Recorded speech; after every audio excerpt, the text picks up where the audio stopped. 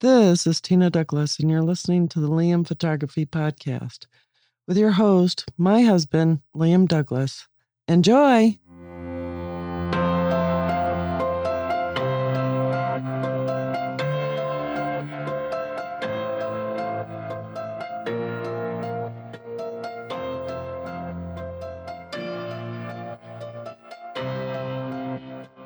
Greetings, everybody. You're listening to the Liam Photography Podcast. I'm your host, Liam Douglas, and this is episode 362. So in today's episode, Nikon hits back hard with their new hybrid Z8 mirrorless camera. But before I get into that, I wanted to give an update on the 10,000 subscriber contest I had running on my YouTube channel. The channel has reached 10,000 subscribers, a little bit more, like 10,120. And I wanted to thank every one of you for subscribing, but we did not have any legitimate contest entries for the Viltrox AF 75mm f1.2 Pro lens. Now, the contest rules stated that in order to win, you had to have a valid email address attached to your account so I could email you that you won, and the few that entered the contest did not have an email address attached to their account, at least not one that I could retrieve. Now, maybe I don't have enough of an audience that shoots Fujifilm, so not enough people were interested in an X-mount lens. So maybe for the next contest, I'll give away some lighting gear or a tripod or maybe a B&H gift card, so the winner can then buy whatever they want that is photography related. We'll see, but for the time being, we didn't have a winner for the 10,000 subscriber giveaway. So I guess nobody wanted a Viltrox 75mm lens that badly. Or like I said a moment ago, maybe my audience just does not contain enough Fujifilm shooters. So moving on to today's episode, I wanted to talk about the new Nikon Z8 mirrorless hybrid camera, which has been widely popular since it was released, with many stores selling them like hotcakes. But what is making this body so popular? Well, a lot of it probably has to do with the fact that this new body has most of the features and capabilities of the more expensive Z9, but at a discount of $1,500 when compared to the Z9. So let's look at the key specs for this new camera. And this information comes from B&H Photo. So let's do the rundown here. Okay, so first of all, we have the sensor. The lens mount is an Nikon Z, of course. The sensor resolution is 52.37 megapixels. The effective is 45.7 megapixels, or 8256 by 5504. Now, the image sensor is a 35.9 by 23.9 millimeter full-frame CMOS sensor. It does have in-body image stabilization with sensor shift 5-axis. There are no built-in ND filters, and the type of capturing it's capable of is both stills and video. Now, for the exposure control, shutter type is electronic. Shutter speed is 1/32,000th of a second to 30 seconds and 0 to 900 seconds in manual mode. Now, it does also have bulb mode. The ISO sensitivity for photo and video is ISO 64 to 25,600, and you can extend it to ISO 32 to 102,400. The metering method is center weighted average, highlight weighted, matrix, and spot. Now, for exposure modes, we have aperture priority, manual, program, and shutter priority. With the exposure compensation, we have -5 to +5 EV in 1/3 or 1/2 EV steps. The metering range is -3 to +17 EV. For the white balance, we have 2,500 to 10,000 Kelvin with presets for auto, cloudy, custom, direct sunlight, flash, fluorescent, incandescent, preset manual, and shade.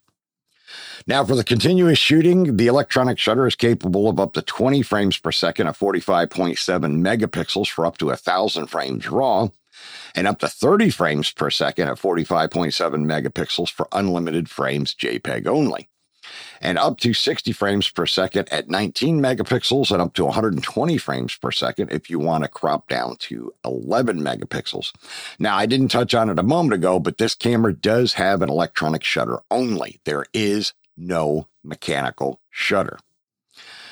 Now, does it have interval recording? Yes, it has a self-timer of 2, 5, 10, and 20-second delay.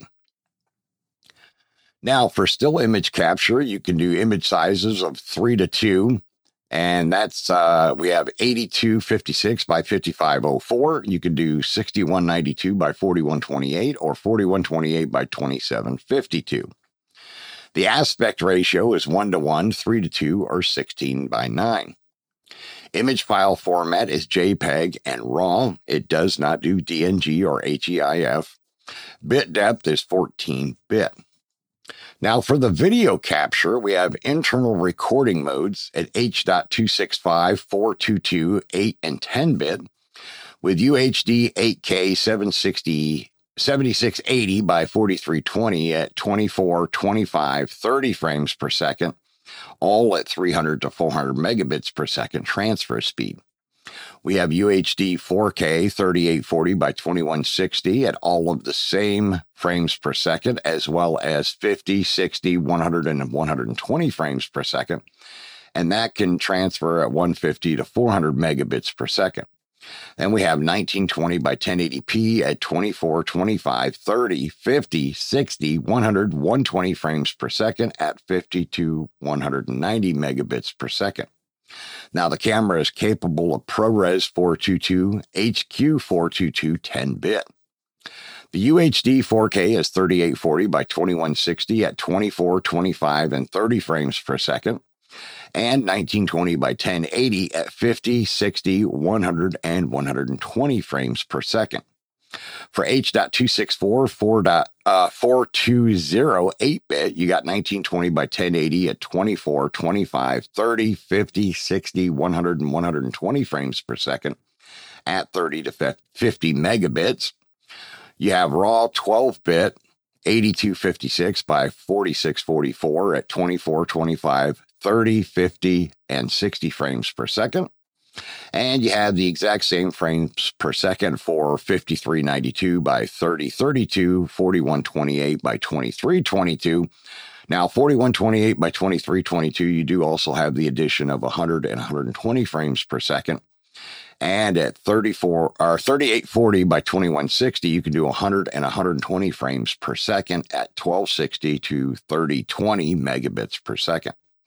ProRes RAW HQ 12-bit, you have 5392 by 3032 at 24, 25, and 30 frames per second. You got 4128 by 2322 at the same frames per second, as well as 60 and 50. And then you have 3840 by 2160 at 50 and 60 frames per second.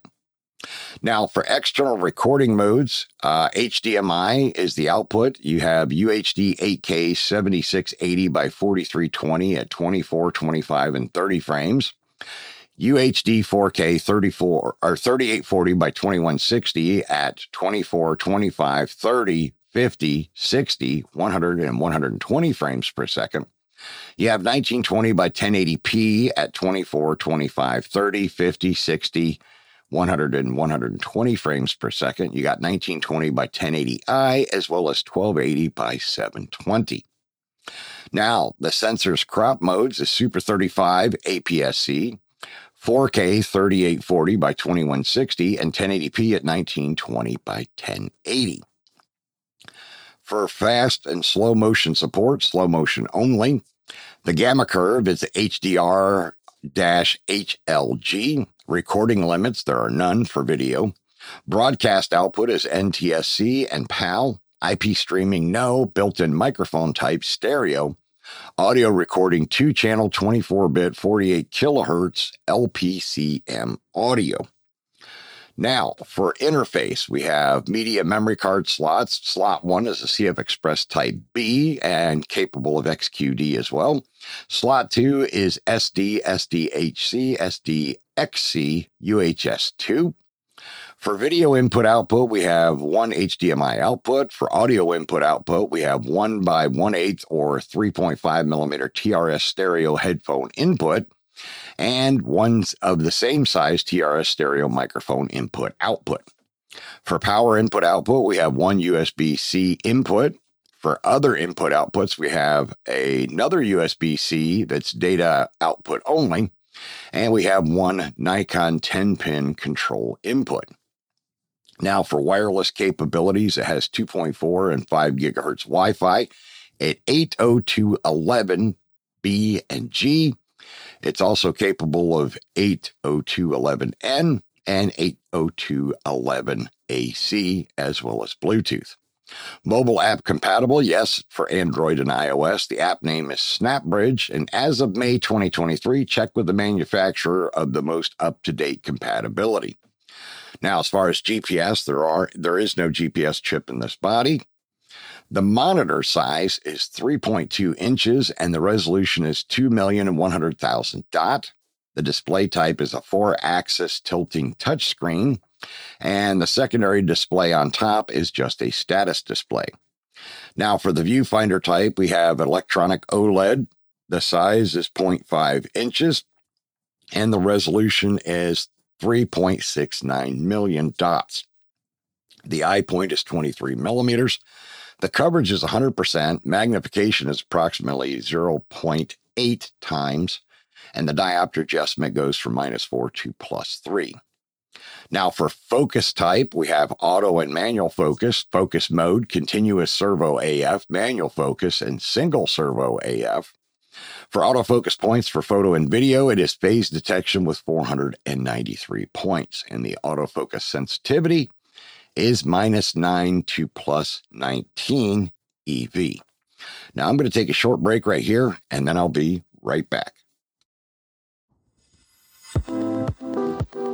We hope you're enjoying this edition of the Liam Photography Podcast. The best way to support the show is to subscribe in Apple Podcasts, Google Podcasts, or anywhere else that you get your podcasts.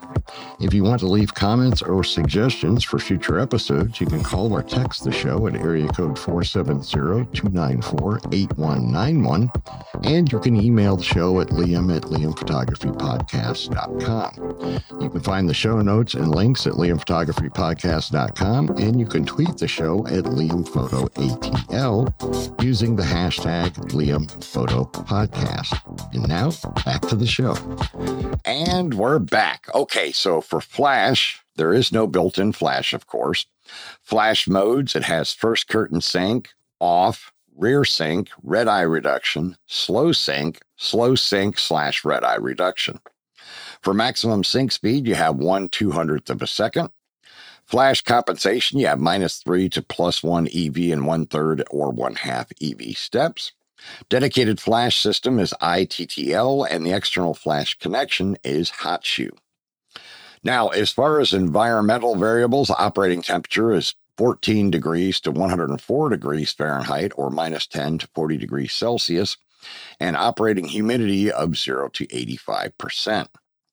Now, for the general information, the battery type is 1 times ENEL15C, rechargeable lithium ion, 7 volts DC with 2280 milliamps per hour, or approximately 340 shots. Now, the tripod mounting thread is 1/4 20 female on the bottom. The accessory mount is 1 times hot shoe mount on camera body. The material of construction is magnesium alloy. And the dimensions of the camera are 5.7 by 4.7 by 3.3 inches, or 144 by 118.5 times 83 millimeters. And the weight is 1.8 pounds, or 820 grams body only, or 2 pounds, 910 grams with the battery and memory cards installed. So those are all of the major specs for the Z8. And as you can see, it has a lot, if not most all of the same capabilities of the Z9. Again, at $1,500 less. This body sells for $4,000, where the Z9 sells for $5,500. So it's all pretty much the same tech. Now, if you add on the optional battery grip, then you end up with a body that is actually a little bit larger than the Z9. And you also get a bit closer to the Z9's price tag. So at that point, you might as well just buy the Z9. But then again, maybe you're like me and you want flexibility of being able to have something as capable as the Z9, but can be smaller and lighter when you need it to be. So maybe the Z8 is a better choice for you, even if you purchase the battery grip to use on occasion, which is something I do with my bodies. I frequently have the battery grips, but I just don't use it all the time. Now, with the release of the Nikon Z8, many Nikon shooters feel that they finally have a successor to the highly successful D850 DSLR from years ago. Now, although I do not shoot Nikon myself, I have a lot of photography friends that do, and many of them owned multiple D850s. And it was because that DSLR was one of the best cameras ever made. Now, there are actually shooters out there that would buy D850s, shoot with them until they wore them out, and then they'd buy even more D850s. And some of my friends that shoot Nikon love the body so much that even after they switched to Nikon Z mirrorless, they still kept their D850s to shoot with on occasion, or just for the nostalgia factor, so they could gaze at it fondly sitting on their shelf every once in a while. And I can't blame them. Like I said, the D850 was one heck of a workhorse camera and was hands down one of the best DSLRs, if not the best that was ever made. So now the Nikon Z shooters have its successor in the mirrorless world with the Nikon Z8 camera. A very, very capable and widely popular camera body as of right now, and rightly so. Now, wrapping up this episode, I've been thinking about switching out the show a bit and cutting it back to only one episode per week. Now, the reason I'm looking at doing this is because, to be honest, it's just too hard to do 2 episodes of the show per week, along with 2 episodes a week on my YouTube channel. It's getting to be a little bit too much. And then with my day job and all the other things I got going on, it's just a little bit too much. So I'm thinking about after this Sunday, I won't do 2 episodes a week anymore. I will just do 1 episode each week on Thursday. And maybe what I'll do is similar to what Boo Ray Perry and Gary Hughes do in their show, Photobomb, which is ending this month, just so you know. They do their banter for 20 to 30 minutes, and then they do another 15 to 30 minutes of photography news. So I'm thinking I might do something like that, where the Thursday episode, I will talk about whatever topic I want to talk about, and then I'll do a segment of photography news and maybe even throw in a few photography rumors now and then. We'll just have to see. We'll play it by ear and see how things are going. So in this new format, for the news stories, I'll just give you a summary of what the story is about, and then I'll give you my thoughts on that particular news or rumor story.